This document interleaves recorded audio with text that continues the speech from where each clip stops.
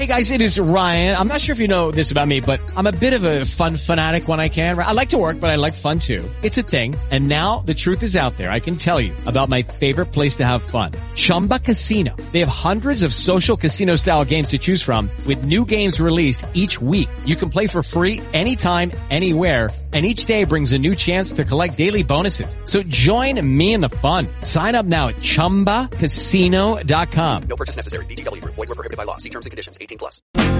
I understand the Vikings won last night. Is that correct? They did. I was there. You were there, huh? Was it a good game? Yes, it was a great game to attend. It was my first time attending a Vikings game at US Bank Stadium. How'd you like the stadium? It was great. I would definitely recommend that any football fan check it out. You hear a lot about how, the experience on the couch with my big screen is better, but that's not the case at US Bank Stadium. As long as you're just willing to wait in line, at the concession stand and at the bathroom, like you would expect with a crowd of 60,000, it's great. They have, and then on each end is a huge scoreboard the size of a basketball court, and you can watch it as it happens. It's just like watching the big screen at your house. Yeah, I have not been to US Bank Stadium. I did recently take the wife and kids to Target Field to see a Twins game that got a rain postponement. But to your point, that whole argument of, it's better on my big screen. That day that we were there was literally no game, right?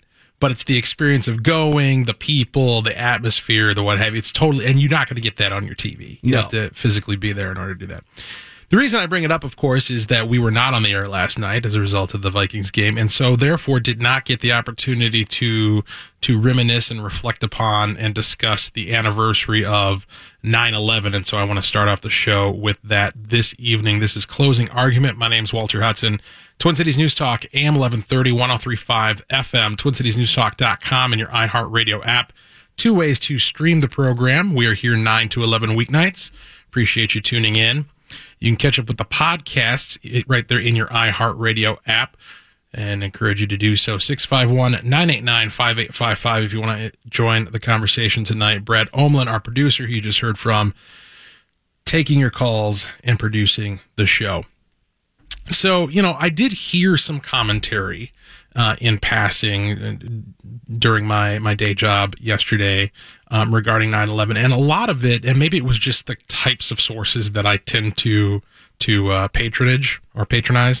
But one of the themes seemed to be kind of this old fogey, get off my lawn, the kids don't remember these days type deal. That we're not, in other words, we're not engaged in enough pomp and circumstance in order to commemorate what took place in 2001 on 9/11. Are we forgetting? Are we losing sight of the importance of this event?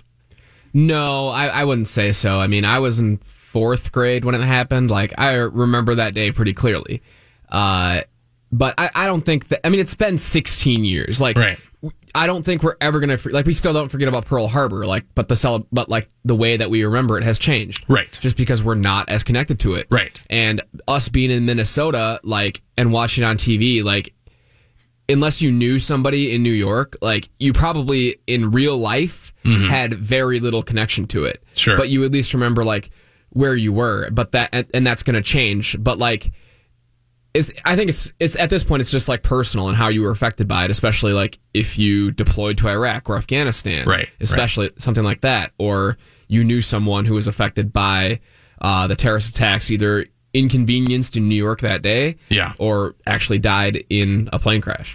Yeah, there were a couple things that occurred to me as I was hearing that style of commentary. One is that, as you note, the ways in which we commemorate things naturally, and I think appropriately, changes over time. This notion of never forget doesn't mean, keep the wound raw forever, right? There's an appropriate degree to which both individually and as a culture, we ought to progress, we ought to grow, we ought to evolve with gained experience and distance from a particular incident. And just, the nature of humanity is such that the further away you get from something, the more tempered, the more sober is one word you could use, your analysis and your remembrance of the incident is going to be. That said, of course, we should remember it, and we should take the vital lessons from that day that present themselves to be analyzed. I'm interested in your experience of the kind of where were you type experience, because there's a little bit of I don't know if I'd call it a generation gap, but there's certainly some years between you and I. You said you were in fourth grade. Yeah. Fourth grade.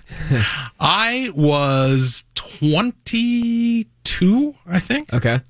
And so, a few years out of school, and I was living, I literally slept through it. That's where I was. Wow. I literally slept through it. Because at the time, I was living in River Falls, and I was working a second shift job.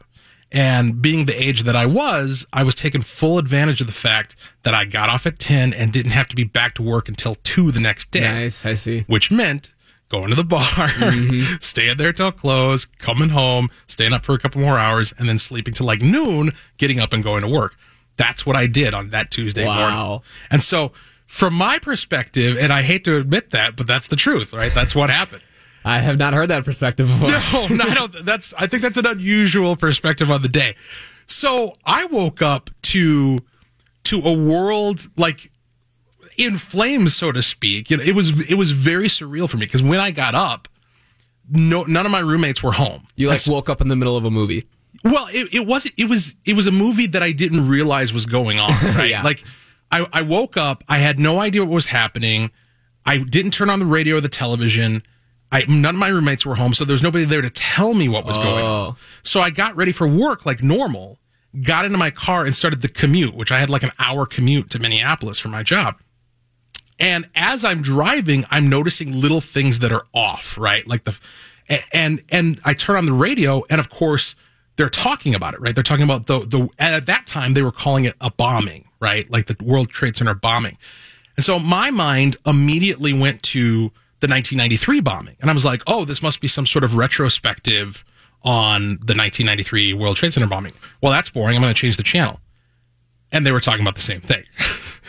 And I'm like, well, that's really weird. I changed the channel again. And they were talking about the same thing. And I'm like, what? What's going on? And then I started looking up in the sky, and I saw there were no planes. Not only no planes, but we don't realize this. No contrails, right? Like no indication whatsoever of air traffic. Really weird. And so it slowly kind of started to hit me as to what had happened, and that this was real and happening in real time. And my immediate reaction was that this is the start of World War III. That's what I thought. I think everybody thought that. I thought this is like Pearl Harbor. This is like Archduke Ferdinand. This is the catalyzing event that is going to catapult us into World War III, and we're all going to fight in it, or either that or make bullet. It's going to be a repeat of World War II, basically, in terms of the rules that people are going to assume. Now, of course, that prediction of a 22-year-old in that particular moment turned out to be far from the truth. Sort of, I guess. I mean, you could argue. It certainly looked different. It certainly looks different, the reality of it, than what I was expecting at that time. But I think one thing that certainly goes without saying, and this is where I think the difference between my experience being a little bit older and your experience being basically a child at the time that it happened, is that I have an adult's memory of what the world was like before 9/11, which a lot of people now who are adults today don't have that memory. And so, that is a real divide. And our paradigm culturally was significantly different before 9/11. There were a lot of assumptions. I think it's kind of analogous to, when you watch a movie or something about the 1950s or let's stay with the 1950s. There's this sort of innocence that's portrayed. You'll see characters talking about having trust in your government or trusting the police or duck and cover. That's what the government tells you to do, like that type of trust.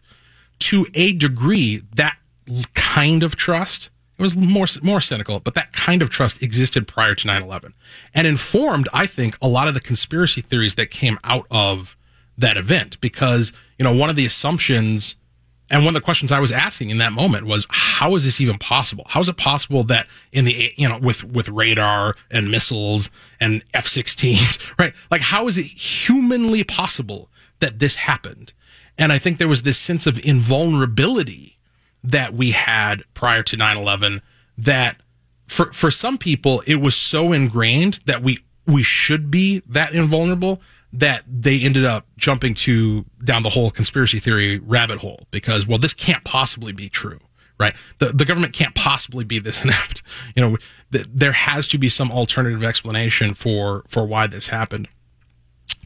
And that said, there are real lessons that, of course, came out of the incident in terms of, how seriously we need to take, and it's questionable as to the extent to which they've been learned.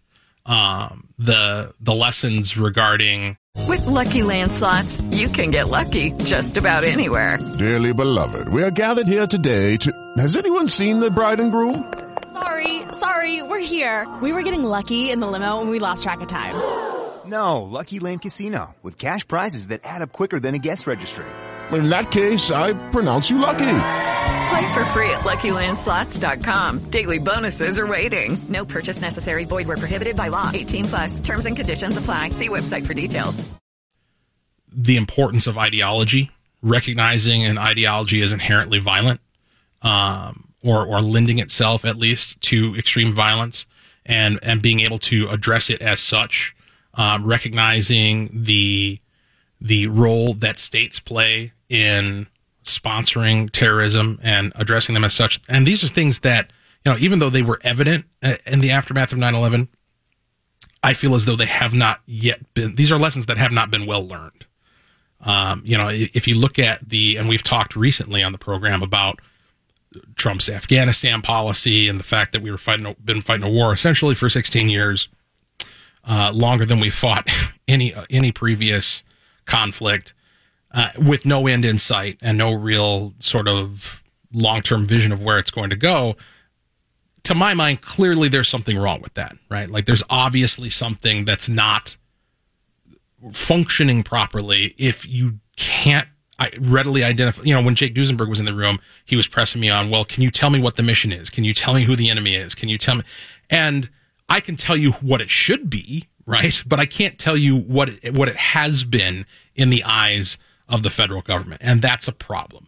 And I think that the reason why we haven't been able to get there is kind of a manifestation of the kind of ideological and cultural confusion that has been dominant within certainly the national security. I don't know if you'd call it sector or culture or whatever the case may be. There just seems to be, national security seems to be a field of American endeavor where there are basically two different ideas. One is what you might effectively characterize as neocon, and the other is the kind of wishy-washy liberal, nobody could do us harm, it's all our fault, and if we just treated people better, we'd be safe mentality. And what I would like to see, and what I think is absent from the conversation, is more of an Ayn Randian view of what is the objective threat and what do we have to do in the real world in order to neutralize that threat and minimize the potential for harm done to Americans. There's been some great work to that effect intellectually done by the Ayn Rand Institute. There was a piece by Joran Brook, who is the president of that organization, and I believe Don Watkins, which you can Google, Joran Brook, Don Watkins, 9/11, what have we learned? That goes into detail regarding how our foreign policy ought to operate in an objective sense.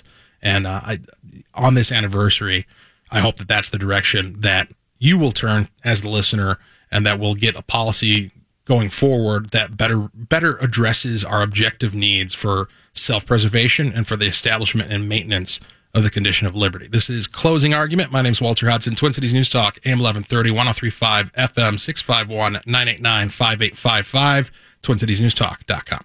Ebony Williams on her new book, Pretty Powerful, joins the show at 8:35. Justice and Drew, 6 to 9, Twin Cities News Talk, AM 1130 and 103.5 FM.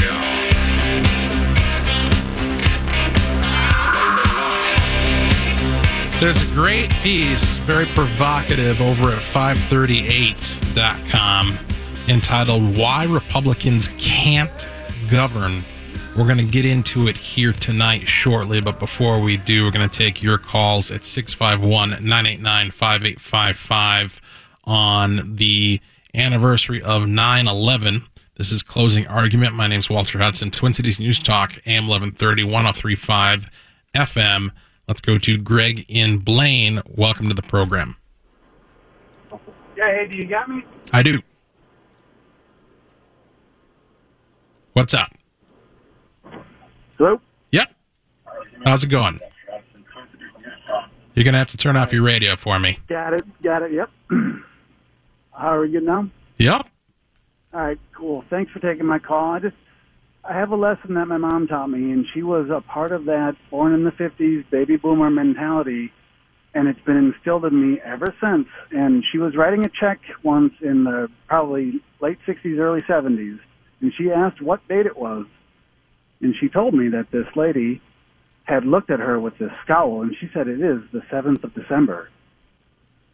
And I ran into that yesterday when somebody asked me, at my work we do a lot of signatures here and there. Right. And she asked me, well, what date is it? And I was like, it's 9/11. It's September 11th. Like it was preposterous to me that she didn't know. Right. And I'm about your age. You know, I remember the world before, and my mom had never lived through that. And I think there's just that difference there. Yep. That we're losing, and which is an innocent difference, losing, but we are getting further and further away from. Yeah, I mean, and I think it's important to note that it's an innocent difference. You can't expect people, and this is one of the things that I really is a pet peeve of mine in the culture, where there's this expectation that everyone react emotionally in precisely the same way to anything that has ever happened. You know, for people who weren't there or who weren't old enough to experience it in the same way that we were, they're not going to have the same emotional connection. It's not going to have the same resonance or priority in their thoughts that it does for us. And there's nothing necessarily wrong with that. That's why we have this thing called history, right? That's why we have the mechanism to pass the objective knowledge on, so that it can be viewed in an objective light, and so that lessons can be drawn from it. I appreciate your call, Greg. Thanks for calling. Yep, you betcha. So I want to explore an idea here, and it comes out of this piece that I cited from 538, Why Republicans Can't Govern is the name of it. And I found this absolutely fascinating and very timely. It comes in the wake of President Donald Trump turning to Democrats to cut a deal on the debt ceiling and related funding.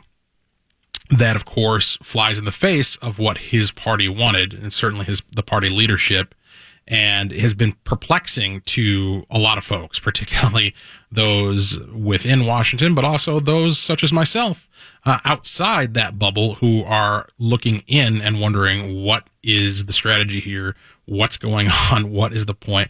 And going back as far as November and January, the swearing in of not just the president, but his majorities in both the Senate and the House, there's been this frustrating, I'll use that word, frustrating sequence of legislative and policy failures, or failure to act, failure to get anything done, that is just perplexing. And the question is, why? Why can't it get done? And before we get into what 538 has to say about this, I want to kind of cut to the chase and lead with part of what I think the issue is here.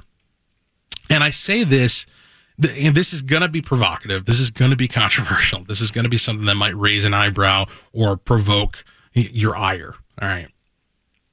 So I have to preface it with this disclaimer so that you understand where it is that I'm coming from. I am a member of the grassroots. And I define that as, you know, in my case, I have not earned a single dime or a single copper penny as a result of doing anything political whatsoever. I've never been paid to do or say anything politically. I've only ever acted as a volunteer, for what that's worth, right? I've been involved in the Tea Party. I was involved with it from the very beginning. I was the chair of a statewide Tea Party organization called North Star Tea Party Patriots here in 2010 when the whole thing got started. I've written, blogged, podcast. Now I have a show, right? I'm coming at this question from the perspective of the grassroots. That's what you need to understand before I say what I'm about to say. Our problem, and I'm speaking, I'm putting my Republican hat on here for a second, right? Our problem as the Republican Party is not the establishment. It's not. It's not the people who are elected to leadership. It's not the people who are elected to office. Our problem within the Republican Party can be glanced by taking a long look in the mirror. It's us. We're the problem.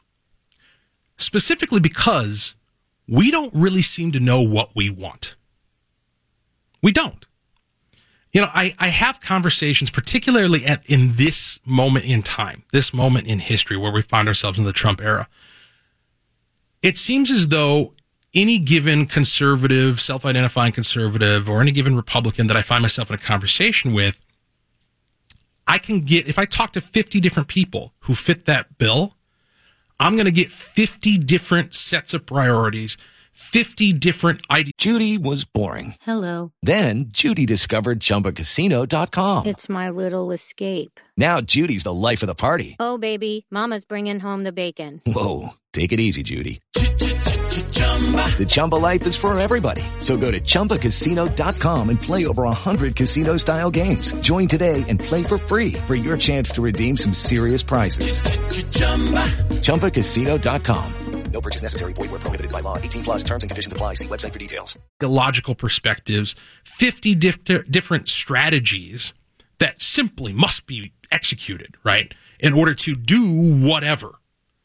There's no cohesion, there's no coherence, there's no central core goal or methodology in place.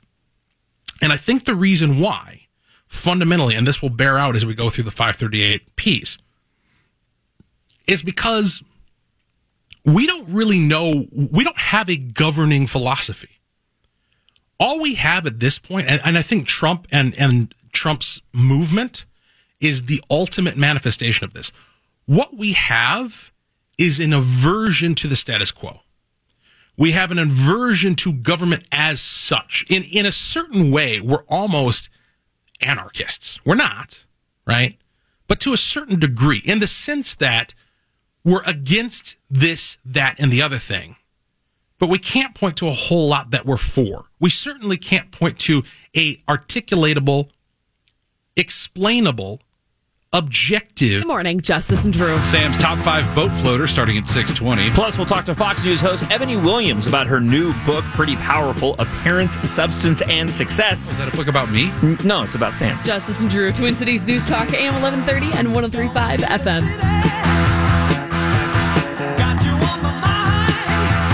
I think what makes Ron Swanson such a compelling and funny character on Parks and Rec is the irony, right? The comic tension and dramatic tension between the fact that he's a raging libertarian who does not believe in government as such, and yet has a government job, right? It's in that context that both the drama and the humor manifests, that there's this sort of irreconcilable tension between what he believes and what he does for a living.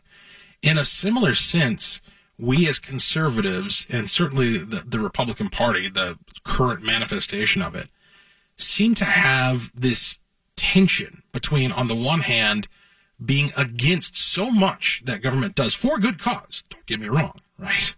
There's absolutely tons of things, a long litany of aggressions, of encroachments, of impositions that government is guilty of and that we ought to end or certainly reduce. That said, once we've done all that, once we've carved away the excess rock, a sculpture must remain that actually looks like what government is supposed to be.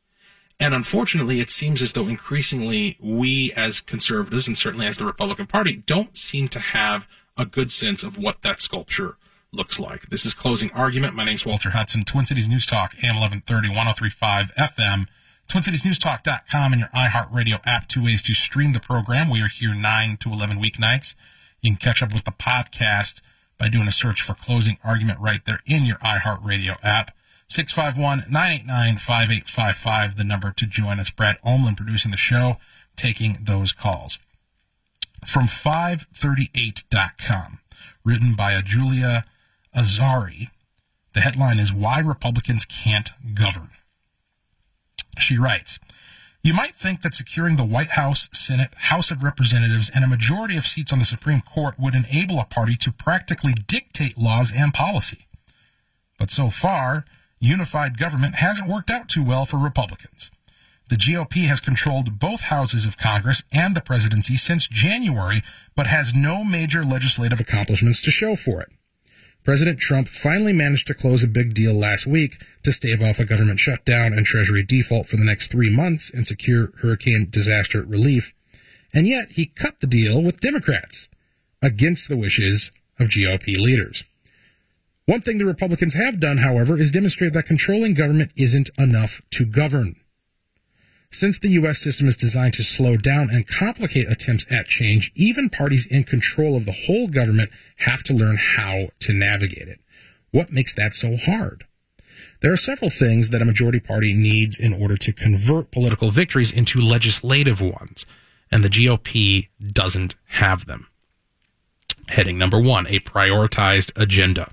This one seems pretty obvious, but can be deceptively difficult. Research shows that agenda control is a key source of power for the majority party in Congress. For a party to effectively implement an agenda, it has to agree on what that agenda is and how that agenda should be prioritized. The first part isn't a given. Republicans largely support lower taxes, for instance, but as the recent healthcare debate showed, they are less unified on healthcare policy. Even when there's agreement on the issues, parties must also decide on which ones to focus. Democrats, for example, controlled the White House, Senate, and House in the post-New Deal era, though most of Harry Truman's presidency, and 1961 to 1969 under John F. Kennedy and Lyndon Johnson, and again from 1977 to 1981 when Jimmy Carter was in office. During this time, they had to decide what policy goals to prioritize: economic reforms, healthcare coverage, arts and education, rural development, urban revitalization, civil rights. Some leaders, like Johnson, were able to tie many domestic issues together, while others, like Carter, came off as unfocused. Healthcare reform wasn't prioritized, and it remained on the Democratic to-do list all the way to the presidencies of Bill Clinton and Barack Obama. Modern Republicans face an additional problem. Much of the party's stated governing ideology rests on the premise that government is the problem, which makes it difficult to develop a coherent agenda for determining what the government should be doing. That's where I want to pause and focus for a little bit. What did Ronald Reagan mean when he said, government is the problem? Government is the problem. Was that a condemnation of government as such? I think by examining, one, what Reagan did, and two, what he actually advocated for in terms of policy, it's pretty clear that he was not an anarchist, right? He believed that a government of some type should exist.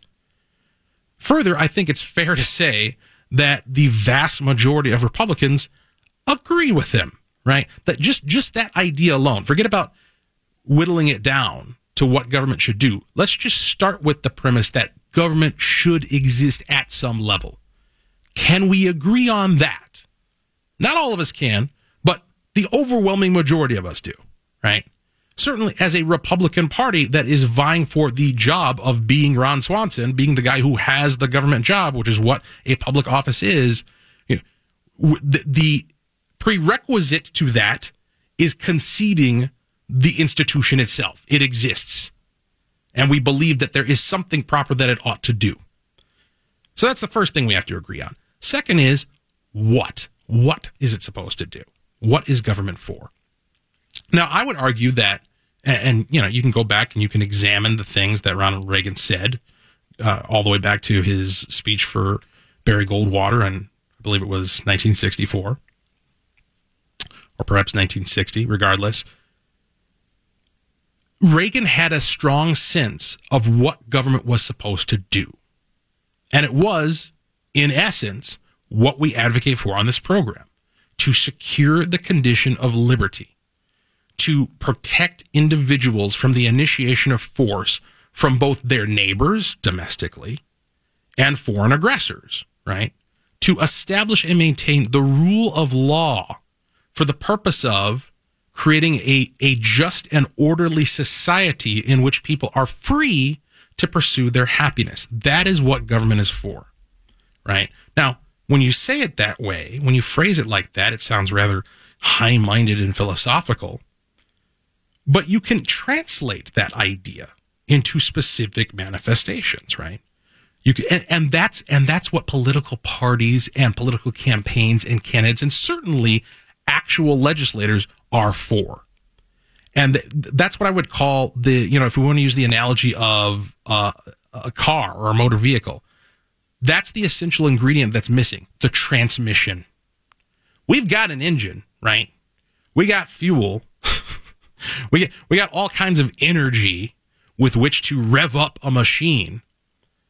But what we lack is transmission, the ability to transmit all of that into legislation, into policy that actually has the effect of advancing us toward our goal of a government that fulfills and accomplishes that role of securing the condition of liberty. And this is a problem. Clearly, as manifest in the results that we're seeing today in terms of a Congress, focusing on the federal level, a Congress that has been unable to do anything on health care, is probably going to be unable to do anything on tax reform because the approach is precisely the same as it was to healthcare. The president basically saying, you guys do it, and with no direction and no vision, no sense of what it is, just get it done, right? A debt ceiling that has been a can that's been kicked down the road 3 months, and that presents an electoral problem for the Republicans, and that they have no plan for how they're going to solve that problem, right? This is an issue because the problem that it creates politically. Let me try to translate this for my operative friends out there, right? Those who are listening who are either candidates or incumbents or lobbyists or party officers or whatever the case may be. Because I know what you guys primarily care about is elections, right? Getting elected, keeping and maintaining majorities, securing majorities in the first place. The reason this is a problem for you, even if you don't really care about any of that ideological stuff, which, we could talk about it some other time. But even if you don't really care about all the ideology, even if you don't really share in your heart the goal of achieving this vision for what government ought to be, assuming you care about electoral victories, which I know you do, the problem with having this disconnect, not having the transmission that actually translates the ideas into policy, is that you are inevitably going to annoy and disappoint your voters. And that's what's happened. That's what we're looking at. The one thing which ties the Trump movement together, I think more than anything else, is disgust with the status quo.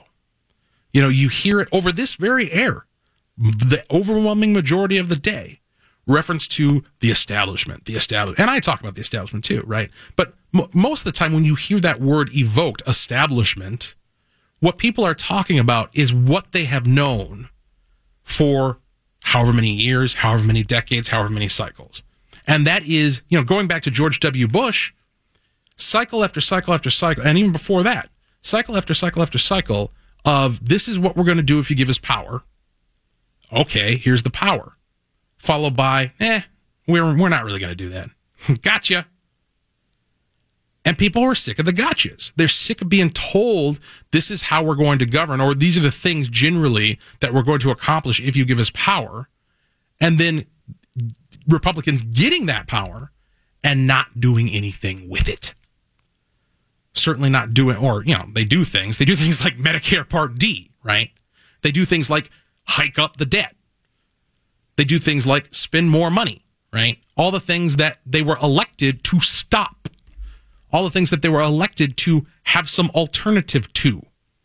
And so unless we change the course, unless the party actually finds a way to craft and install that transmission, which actually gives us policy that comports with the promises and the ideology and the ideas of how government ought to be operating, we're going to have long-term electoral issues with this party, which is a difficult thing to accept in the context of, yeah, but we just won an election. Look at us. And the Democrats are so horrible. And they're setting themselves up to lose again in 2018.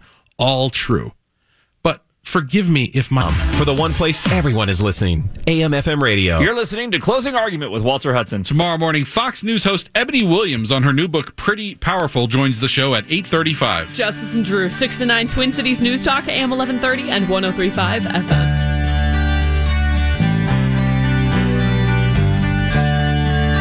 Been walking through this piece at 538.com. The headline, Why Republicans Can't Govern. It breaks down the reasons why, the obstacles that the Republicans have faced in translating or transmitting their ideas, which seem to be rather vague far too often and certainly are not uniformly accepted amongst all parties concerned, into actual policy. Which is kind of a problem. When you're asking for, let's put it in terms of a job interview, right? Let's say you're interviewing to be a Zamboni driver at a hockey rink, right? And you go in and you sit down with your boss, your would-be boss, and they're asking you, the typical questions. And at some point along the line, you blurt out, I hate hockey. I hate hockey. I don't think people ought to play it. I don't like the fact that this hockey arena exists, and I'm fundamentally against the sport. But I'd like a job running your Zamboni in your hockey arena. Like, chances are your name, your resume is going to go to the bottom of the list, certainly towards the bottom of the list. In a certain sense, as conservatives, if we don't articulate what it is that we actually want to do with government, and all people hear us say is we don't like it, we think it needs to go away to an undefined extent, we're not presenting them with a value proposition that they can actually enthusiastically vote for. That is a problem that we need to solve. Closing argument. My name is Walter Hudson, Twin Cities News Talk, AM 1130, 103.5 FM. Let's go to the phones. Jeremy and Anoka, thanks for holding, and welcome to the program. Hey, great topic. It's a little bit deeper than I'm used to, but I'll kind of sum it up, and I'm glad you brought the Zamboni example. I remember the movie Jerry Maguire, and Jerry Maguire's mission statement. He was so proud of it, and he put, he worked on it all night, just this revelation type thing. And then he got fired, and his protege, he asked his protege, why? And he said, Jerry, you said fewer clients. And he didn't want, he wanted, you know what I mean? He liked the job, he believed in it, but he didn't want it, he didn't think that they should have more clients. And that was a fundamental problem with a sports agency, right? And it's like with the Zamboni thing with, hey, I want to drive the Zamboni, but God, I hate hockey. Now, okay, so I think that's one of the main things. But so translating that into, using that as an analogy for government, are you suggesting that if the Republican value proposition is we need less government, that's somehow not a good selling point? No, I think with the Republicans, I think that there are quote unquote Republican ideals, fewer and less taxes, a robust and stronger military, things like that. But translating them without incorporating more government can be challenging. And the other thing too, I have some really staunch older Republican relatives and friends, and when I talk to them, they have a laundry list of issues that they don't like. I don't like this. I don't like that. Right, and then when I say, well, how would you go about changing it? Mm-hmm. And they kind of stumble, and they're not politicians or policymakers or anything like that. And I think that's what happens. I feel that the clearest path for the future of Republican government is to find the strongest and most serious subjects that are at their core Republican, and focus on those, and then just say, you know what? these other things that aren't as big a deal, that aren't as important, we're just going to let the states figure them out on their own. Yeah. And I think that's what has to happen. Versus the Democrat way is there needs to be some sort of huge umbrella, over the entire country that will, protect this and protect that. Well, I think nourish this and nourish that. I think that part of the problem, because I don't disagree with you at all, but I think part of the problem in terms of selling what you're saying is that when you say, for instance, well, we're gonna take this category of problems and we're just gonna say the states can deal with it. What that's perceived as is kind of a cop-out. Like, you're not going to come up with a solution to the problem. I think what we need to do, and, using a general we, is to find a way to both literally and rhetorically phrase it and package it in such a way that this is what we're going to do. Not these are the things we're not going to do, or these are the areas we're not going to address, but here's what we're going to do. And then sell it as, in that context of what we're going to do, here's some ways that you can potentially solve these problems at other levels of government. I appreciate your call, Jeremy. We are going to take another call. Thanks. Let's go to Mike in Farmington. Welcome to the program. Yeah, thanks for taking my call, Walter. Yep.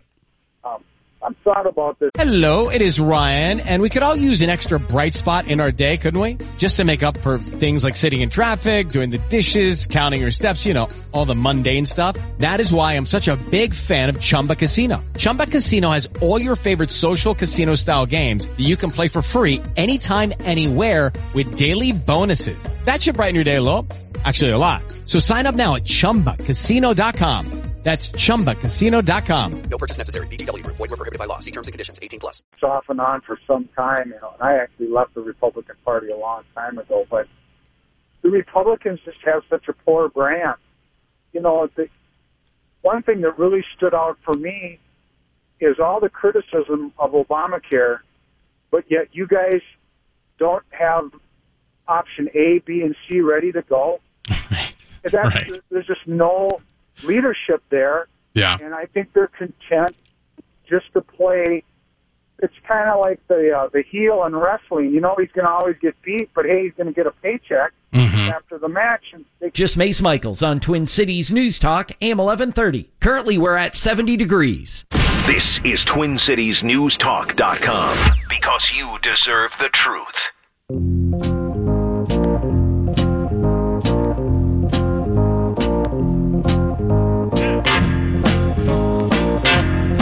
If your needs are rights, then you're entitled to slaves. Let me try that again.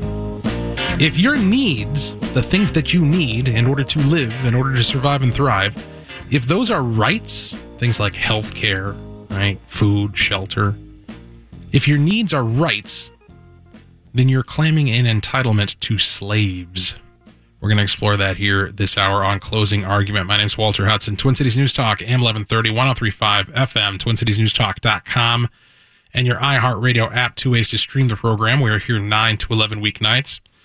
You can catch up with the podcast by searching for Closing Argument right there in the iHeartRadio app, 651-989-5855, the number to join us. Brad Omlin taking your calls, producing the show. Before we get into that provocative open, let's catch up with Corey in Bloomington regarding what we were talking about before. Corey, what's up? Did we lose you? Were you holding for too long? Okay. No, I was thinking of actually running, and then I was thinking of switching from a Republican to an independent, because the Republicans aren't actually doing anything that they said they're going to do. Mm-hmm. I mean, they promised to replace and repeal for right. How many years? Quite a few. At least 8. As long as the bill existed. First it was just repeal, then it became repeal and replace. That was never defined. Then they got the chance to do something and they couldn't. So That's where we find ourselves. Yeah, that's right.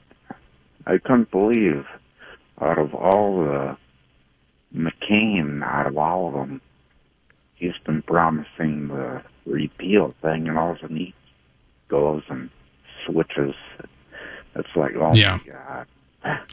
Well, I think, we talked a lot last hour about the electoral motivations, the pure political motivations behind a lot of what these legislative majorities, legislative caucuses, and the parties do. But I think there's also, unfortunately, a lot of personal stuff that gets thrown in the mix as well. You get a lot of people who refuse to work with others for personal reasons that have nothing whatsoever to do with policy or politics. And I think that might explain McCain's vote when he came back from, what was a dire circumstance, having been hospitalized and diagnosed with cancer, just to cast a vote to spite Donald Trump. Appreciate your call, Corey. All right, let's get into, speaking of healthcare, the latest on that front from the Democrats, and specifically your Democratic senator here in Minnesota, Al Franken, that bastion of wisdom. Boy, I'll tell you what. From the Star Tribune, Minnesota's efforts to drive down premiums for coverage sold on the state health insurance exchange could come undone by the end of the month unless the federal government acts. After 7 years of partisan wrangling over Obamacare, U.S. senators worked Tuesday to hammer out a bipartisan fix they hope could stabilize state insurance exchanges before millions of Americans are hit with rate hikes. The CEO of MNsure, Minnesota's exchange, told a Senate panel Tuesday that the state may have mere days left to avoid the kind of hikes that state lawmakers took expensive steps to avoid earlier this year. Even as federal lawmakers consider short-term repairs to the Affordable Care Act, a growing number of Democrats, including Senator Al Franken, are looking more long-term. The Minnesota Democrat announced Tuesday that he has signed on as a co-sponsor of Vermont Senator Bernie Sanders' Medicare for All single-payer health care plan, calling health care a right for all Americans. A couple things here. First of all, I want to just go back and remind you that, I've been saying since it became clear that Republicans were not going to be able to do anything on health care, and particularly not just because they couldn't, but the context in which they couldn't, the things that they were saying, the rhetoric that was being employed by elected Republicans, things along the lines of, and, up to and including President Donald Trump, things like, people deserve to be taken care of, right? We're going to take care of people. That's something that Trump said. We're going to take care of people. We're going to make sure that we have something that's fair. He criticized the plan that the House passed as being mean, too mean, and not generous enough. Those were his words. Not generous enough. Wow. In that context, you have ceded the moral argument for single-payer health care. And that is the trajectory we're headed to. I firmly believe that the reason why, one of the primary reasons why Al Franken is taking this step is because he recognizes, he's just smart enough to recognize that rhetorically and culturally, the window is now open. That Overton window that Glenn Beck used to talk about has shifted to the point where single payer is attainable as a political goal. And the reason why is that second thing he cites, the first thing he says, which is that healthcare is a right for all Americans.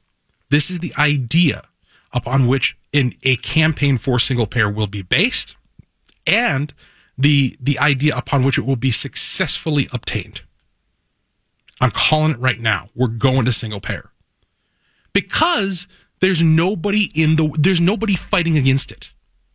Right? There's a minority. There's the Freedom Caucus, right? A handful of guys who are saying, no, we probably shouldn't do that. And even they are not arguing against it in the strongest possible terms, in the strongest possible moral terms. And that's what I will spend a little bit of time reflecting on here. The morality of this issue. I open the hour by saying, if your needs are rights, then you're entitled to slaves. That is not an analogy. That is not a comparison. That is not a provocative piece of rhetoric meant to activate you. That is an identification. If you believe that your need entitles you to have it fulfilled, if you believe you have a right to health care, then you are a slaver. You believe in enslaving people. Now, there's a very simple reason for this. Products and services like healthcare cannot exist absent production. And production is something that happens exclusively through the effort of human beings. And if you're not the one employing the effort or obtaining it in trade, then somebody else is. And if your claim is, I'm entitled to that product, I'm entitled to that service, I get to have it, it is my right. If that's your claim, the unspoken corollary to that is, other people must produce it for me. And that is what we're talking about when we talk about single-payer healthcare. And it is what we're talking about when we talk about Obamacare as such. And it is what we were talking about when we were talking about the Republican, quote-unquote, Republican plan to sort of repeal, not really, and replace Obamacare.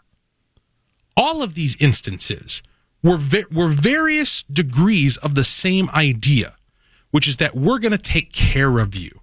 We. Who we mean by we? You know, I posted this notion on social media earlier today. I just simply posted, if your needs are rights, then you're entitled to slaves. And it, of course, attracted the attention of at least one of my left-leaning friends, Abu Amara, a friend of the show. He made a couple of interesting comparisons, and finally he hit me with what I firmly believe he felt was the silver bullet, right? He says, I have a constitutional right to education. Does that make teachers slaves? That's his question.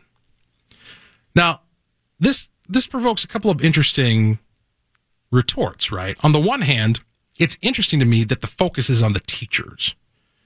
Because my answer would be, no, of course, the teachers aren't slaves. They're voluntarily engaging in a trade for which they're receiving agreed upon compensation. They're free to quit at any time. But the taxpayers are the slaves in this equation, right? Because they don't have a choice. They must pay. They are compelled under the force of law to provide, to produce the good with which the service is made possible. So it's the taxpayers who are the slaves in this equation. The other aspect of this is a constitutional right. Abu is 100% correct. It is in the state constitution of Minnesota that you have a right to a public education, right? What this demonstrates is that there is a difference between a quote-unquote constitutional right and an objective moral right. You know, I think it was, FDR who came up with his second Bill of Rights, positive rights, a freedom from want, a right to a job, a right to housing, a right to food. All these things which enshrine, to one degree or another, the institution of slavery. The idea that you are entitled to the product of somebody else's labor, right? Now, if FDR had been successful in actually passing and getting ratified his second Bill of Rights with all these positive socialist entitlements, those would have been, quote, constitutional rights, unquote, but that wouldn't have made them morally correct. That wouldn't have made them morally justified. That's a key difference, right? And this, Abu's response circumvents my entire claim. The important aspect here is that if you are going to say, I have a right to something which someone else must produce, you're advocating for slavery. Now, that puts us in the uncomfortable position. The reason why Abu thinks this is a silver bullet is because he's thinking, oh, now Walter's on the record saying that the public education system is an institution of slavery. Yeah, I'm comfortable with that. I'm comfortable being on the record saying that because it's true. It's true, right? Anything that requires somebody else to pay for the thing that you, quote, need is, to one degree or another, a form of slavery. Now, does that mean that we can suffer nothing less than changing the Constitution and abolishing public education outright? Well, we have a practical context in which we have to operate, in which we have to work, right? The culture needs to change before our political structure can change. Until such time, recognizing the nature of these entitlements for what they are does something very important. It provides us restraint, moral restraint. You know, if you look upon taxes as theft... 16670. Don't wait. Call 800-291-6670. Not available in North Dakota. You're listening to Closing Argument with Walter Hudson. Tomorrow morning, Fox News host Ebony Williams on her new book, Pretty Powerful, joins the show at 8:35. Justice and Drew, 6 to 9 Twin Cities News Talk, AM 1130 and 103.5 FM. Last hour, we spent quite a bit of time talking about the need for the conservative movement and the Republican Party in particular to have a value proposition and to be able to transmit these ideas that we talk about into policy. And so how do I do that with what I just talked about over the past, 15 minutes, right? This concept of a right to a product or service effectively being advocacy for slavery, right? If you're going to say and maintain, as I do, that the notion of single-payer health care is the establishment of enslavement, you're saying that somebody's need entitles them to the product of other people's labor. If you're going to say that, what are the implications of that idea to public policy? Because as it turns out, government is force, right? And everything that government does involves force. And in that light, taxation may properly be viewed as a form of theft. And so when's it okay to steal? Right? When's it okay to steal? Now, you may, from a libertarian perspective, you may properly answer never, right? And I wouldn't argue with you. But we have this practical context that we live in, right? At some point, we have to bring our high-minded ideas down to the real world and ask ourselves, what is it that we're going to propose in the context of our political reality that's actually achievable and best affects our ideals in policy? And in that context, I think it can be effective if we approach policy decisions with the sense that we're talking about force and that we're talking about theft to the degree that we're taxing people. Right. So, one of the things that's been said often by a variety of libertarian thinkers and commentators and activists is that the question that you ought to ask when you're considering whether or not there ought to be a law for something is, am I willing to imprison somebody in a cage? Am I willing to put somebody in a cage like an animal for violating this proposed law? Right. And potentially, I would take it a step further. Are we willing to kill somebody in an altercation with police that goes south because they violated this law? You go back to the Eric Gardner case, a guy who literally died through a sequence of events that began with him selling loose cigarettes on the street of New York City. Was that worth his life? Should we have a law on the books that potentially can result in an escalation of force leading up to and including death simply to regulate something as innocuous and trivial as cigarettes? I would argue not. And when we approach policy decisions with that mindset of what are we willing to kill for, what are we willing to put people in cages for, what are we willing to steal for, what it does is it creates a mindset of restraint. There ought to be very few things that we're willing to fit into that category. In that context, let's turn to what's happening in Minneapolis right now. From the Star Tribune, combating climate change, significant new spending on affordable housing, and public safety and voter outreach are the key priorities in Mayor Betsy Hodges' 2018 budget, the details of which she revealed Tuesday in a speech at City Hall. Standing at a podium alongside the full city council at noon, Hodges spoke for 45 minutes, laying out her priorities and the adjustment she plans to make to the city's $1.4 billion budget.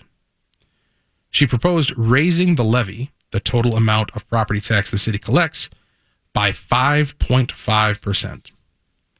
Calling climate change the single greatest threat to our city and our planet, Hodges said it is up to cities like ours to lead both the fight against climate change and the work to adapt to it. She proposed spending $6 million for clean energy programs and lifting utility franchise fees by 0.5% to raise more than $2 million to help pay for those initiatives. Minneapolis is going to have clean energy initiatives. Well, that should lower the planet's temperature for sure.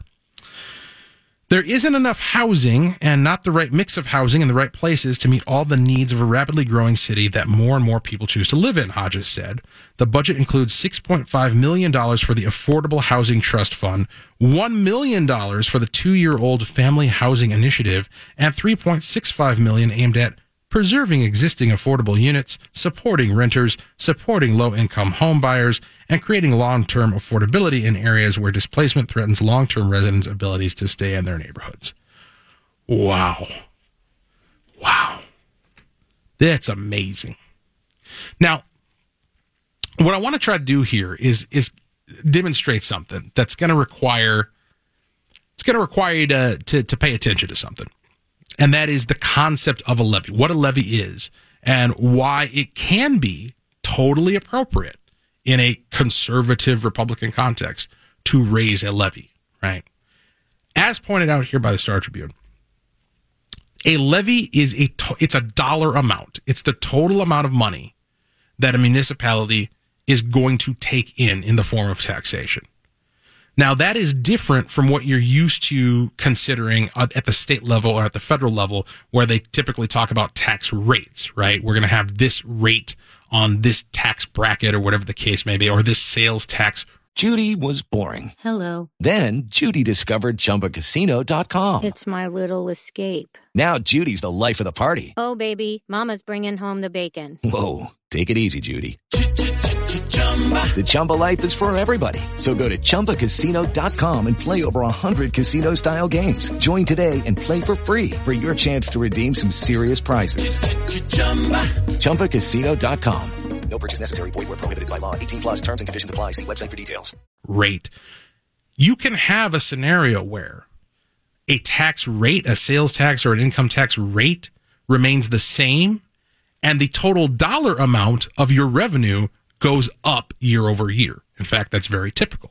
And the reason why is you have growth in the economy. And you also have this thing called inflation, right? That is not accounted for in municipal budgets because municipalities don't tax according to rates. They don't tax your income. They don't tax, your sales. And some of them do. But for the most part, they don't. They just say, this is the total amount of money that we're going to take.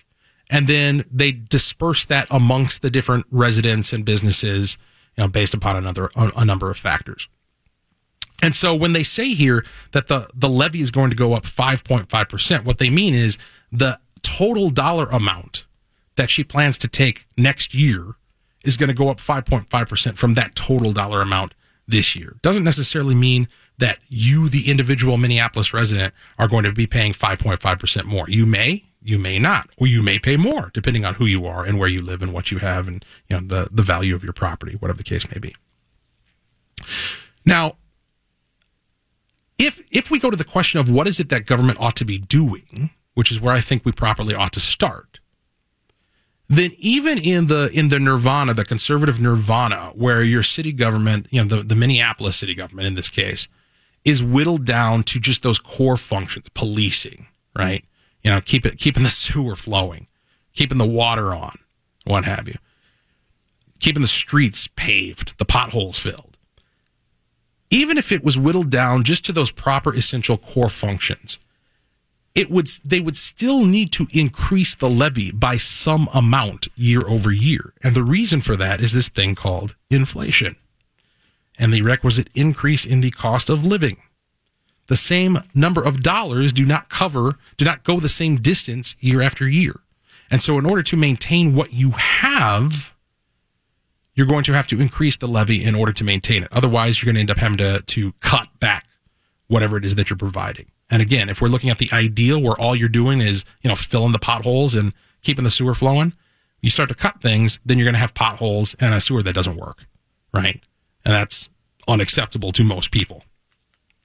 The problem here with Betsy Hodges is not that she's raising the levy or suggesting a 5.5% levy even. The problem is what she's trying to do with it.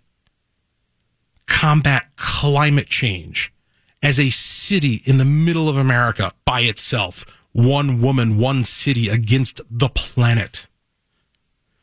Engaged in affordable housing programs to the tune of $8 million, $24 million on top of that.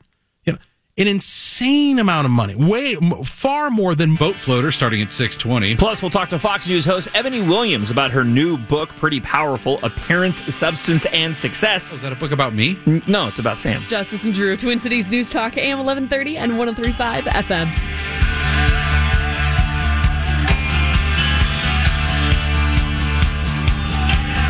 So there's a little hidden gem of a story that I imagine hasn't gotten a lot of attention that really demonstrates, I'm trying to think of a acceptable way to put this, how much trouble we're in. I'll just put it that way. How much trouble we're in as a country and how dire our situation is.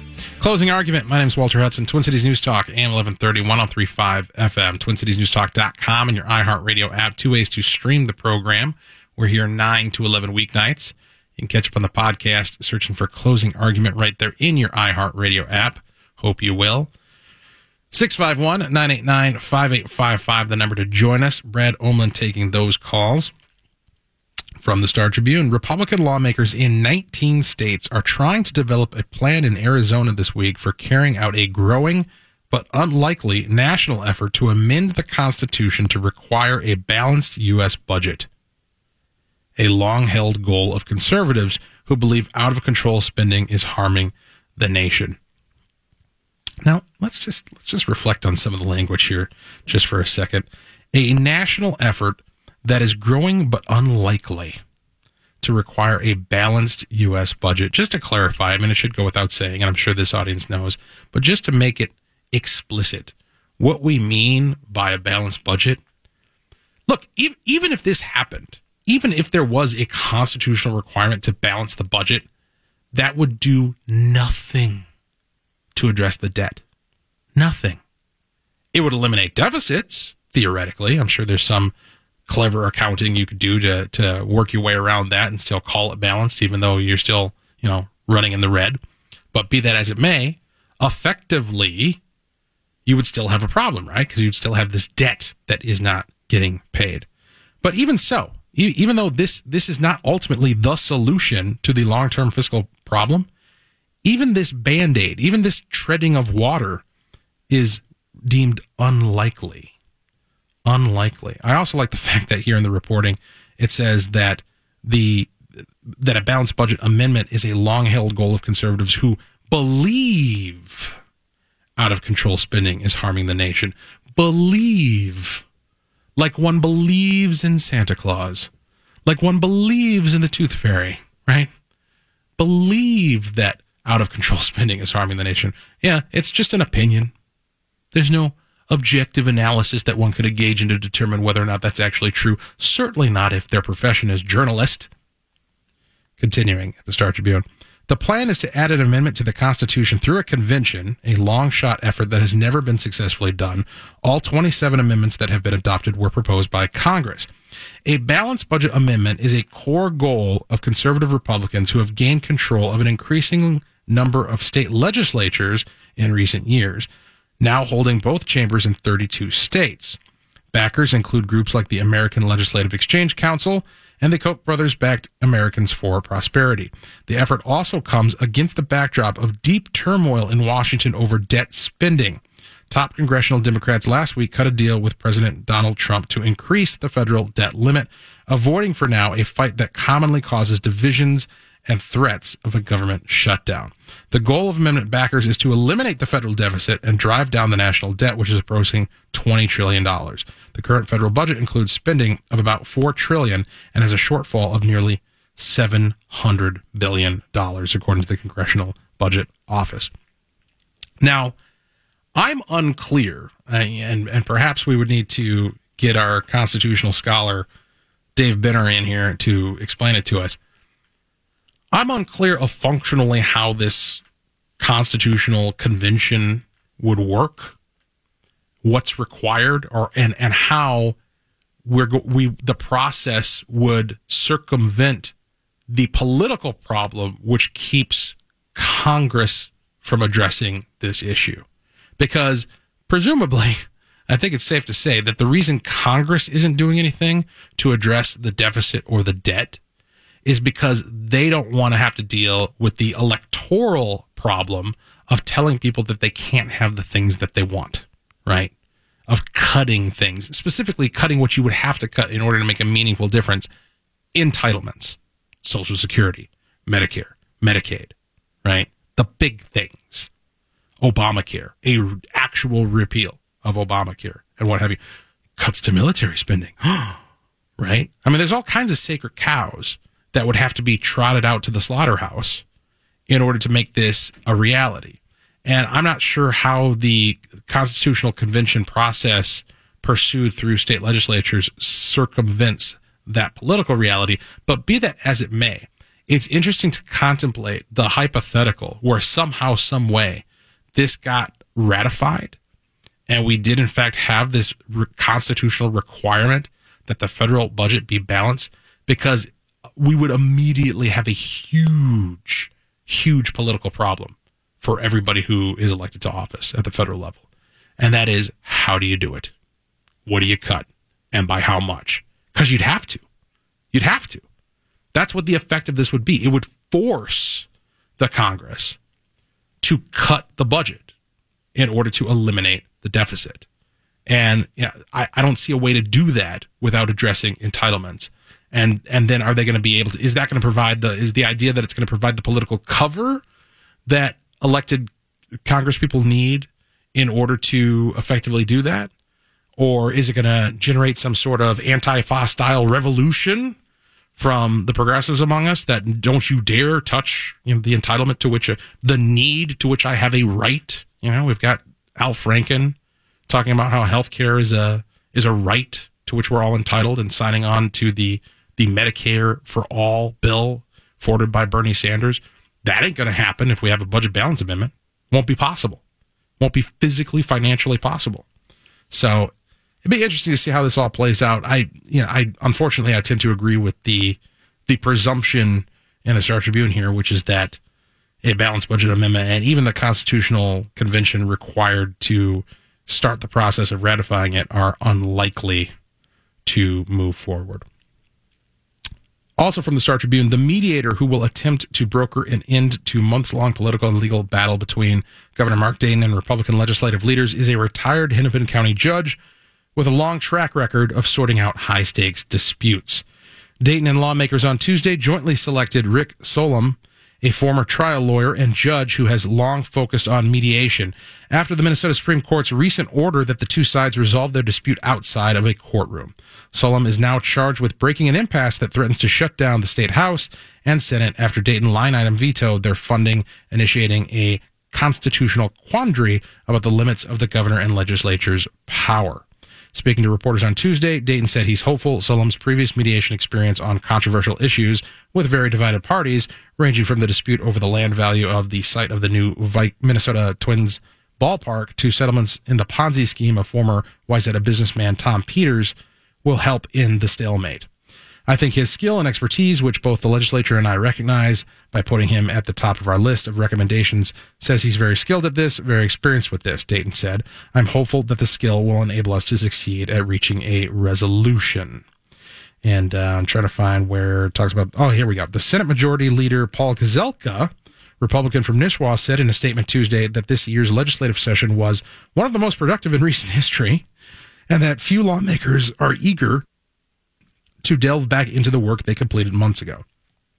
I've talked to members of the legislature, and they're not interested in revisiting bills that were bipartisan, that the governor agreed to, and that are now law. So all of this, hopefully, I mean, they don't make it clear in how they report it here at the Star Tribune, but based upon the interview that we had with Harry Niska, candidate for Attorney General seeking the Republican endorsement, in the immediate aftermath of the Minnesota Supreme Court's decision that they were going to order mediation for the legislature and the governor in this matter before ruling further, it sounds very much like if it comes back to the court's going to rule against the governor.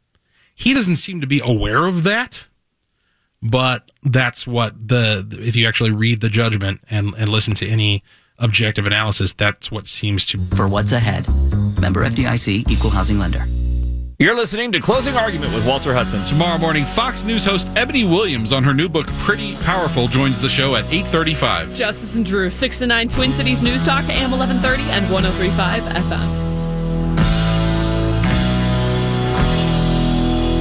Liberty Hour on Twitter points out that a balanced budget amendment could also trigger massive tax increases, not just spending cuts. And that is a solid point. You know, I said that if somehow, some way, we had the scenario whereby through a constitutional convention, the American people imposed a balanced budget amendment constitutionally upon Congress, that would necessitate huge cuts in spending, most notably to entitlements, because you got to take the money from somewhere and you got to go where the money's at, and that's where the money's at, in order to balance that budget. Now, of course, that neglects to recognize the other way in which you can balance it, and that's to, quote unquote, increase revenue, right, by increasing taxes. Now, I think that even if you attempted that, in the long term, you would still find yourself needing to cut spending because, you know, if you take a look at that Laffer curve, the idea that there's a certain point past which the amount of revenue you take in under increased tax rates is actually going to go down because, you know, people are going to stop making it, right?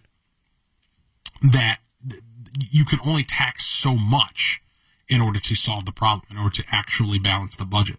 At some point, and I think that point would arrive very soon after an amendment like this was ratified, you're going to reach the point where you have to take a look at spending. You have to. And I think we would find that bearing out over time. Closing argument. My name is Walter Hudson, Twin Cities News Talk, AM 1130, 103.5 FM, TwinCitiesNewsTalk.com. I also noticed, and I've gotten a couple of texts and seen the headlines on social media, that now that Congress has officially raised the debt ceiling for the next 3 months, suddenly, magically, we spiked way above $20 trillion in debt. There were all kinds of accounting tricks that were in play that were keeping us officially under the debt ceiling, but we were actually above it. So your government was lying to you. Surprise, but not surprised. There you go. I haven't gotten to the big news of the day as of yet. I'm about to hit it right now. J.J. Abrams confirmed by Disney to write and direct the next episode of Star Wars after the next one here, The Last Jedi. J.J. Abrams, who launched the new era of Star Wars with The Force Awakens in 2015, is returning to complete the sequel trilogy as a writer and director of Star Wars Episode 9. Now, I don't have much to say about this other than,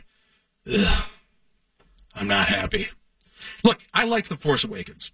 I'm a big Star Wars fan. I have, I like to think that I have a pretty realistic sense of the prequels. I don't hate them. I don't love them. I appreciate them for what they were. They certainly offered some value. Force Awakens was better than the prequels, but it had a lot of problems. It had a lot of flaws. And I think part of those flaws, a huge part of those flaws, came from the fact that it was directed by J.J. Abrams, who tends to skip over anything that's complex and tries to obscure nuance with editing and action, which, unfortunately is par for the course in today's Hollywood, but not something I want to see in my favorite franchise. So I hear good things about Rian Johnson and what he's doing with The Last Jedi. I'm looking forward to seeing that in December. I'm not terribly excited that J.J. Abrams is going to be closing this thing out. I was looking forward to, they lost their director, I want to say Colin Trevorrow, who was the guy who directed Jurassic World. For unknown reasons, they dropped him, and they were taking a look at, reportedly, a number of other names, all of which would have been ahead on my list of J.J. Abrams. The thing that has just turned me off about Star Wars, I like Star Wars. I saw the episode 1 in theaters when I was 9 years old, and that thing was the gospel. Right. I grew up loving Star Wars, but it's just all designed to sell. Sure. That's all it is now. Sure. Well, and nothing demonstrates that more, I think, than BB-8.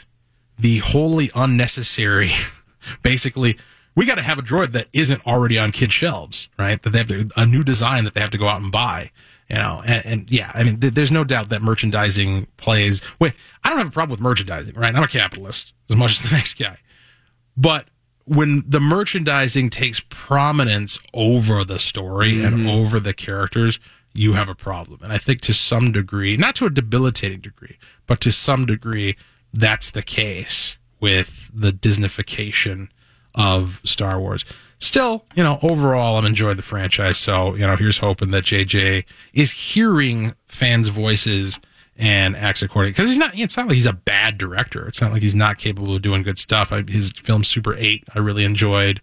I never got into Lost, and I'm kind of glad I didn't, based upon what I know of how it ended and how disappointing that was. But hopefully he'll do a good job. We'll cram in one more story here before we go tonight. This from the Star Tribune. A young man known on the streets as D's Blood was leaning over his best friend's bullet-pierced body, sobbing, when his cell phone rang with a call from a fellow gang member in prison. "Somebody gonna go to sleep tonight, bro," he allegedly told the caller in May of 2016, using slang for a revenge killing. "Somebody gotta feel how I feel, bro." Minutes later, his phone went off again, and another inmate urging him to avenge the death of their friend Derek Rogers. Police believe he took that advice to heart. In fact, they've linked the 25-year-old to a series of killings and shootings, including a slaying that may have precipitated Rogers' death last spring, according to court filings based on intercepted jailhouse phone conversations and information from confidential informants. But he hasn't been charged with any of them. I want to make one point on this article, and it's not the one that you probably imagine. And that is this. This revenge killing, you know, the mafia, gangs, this idea of in order to exact.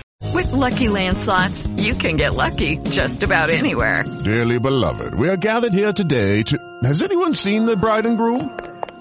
Sorry, we're here. We were getting lucky in the limo and we lost track of time. No, Lucky Land Casino, with cash prizes that add up quicker than a guest registry. In that case, I pronounce you lucky. Play for free at LuckyLandSlots.com. Daily bonuses are waiting. No purchase necessary. Void where prohibited by law. 18+. Terms and conditions apply. See website for details.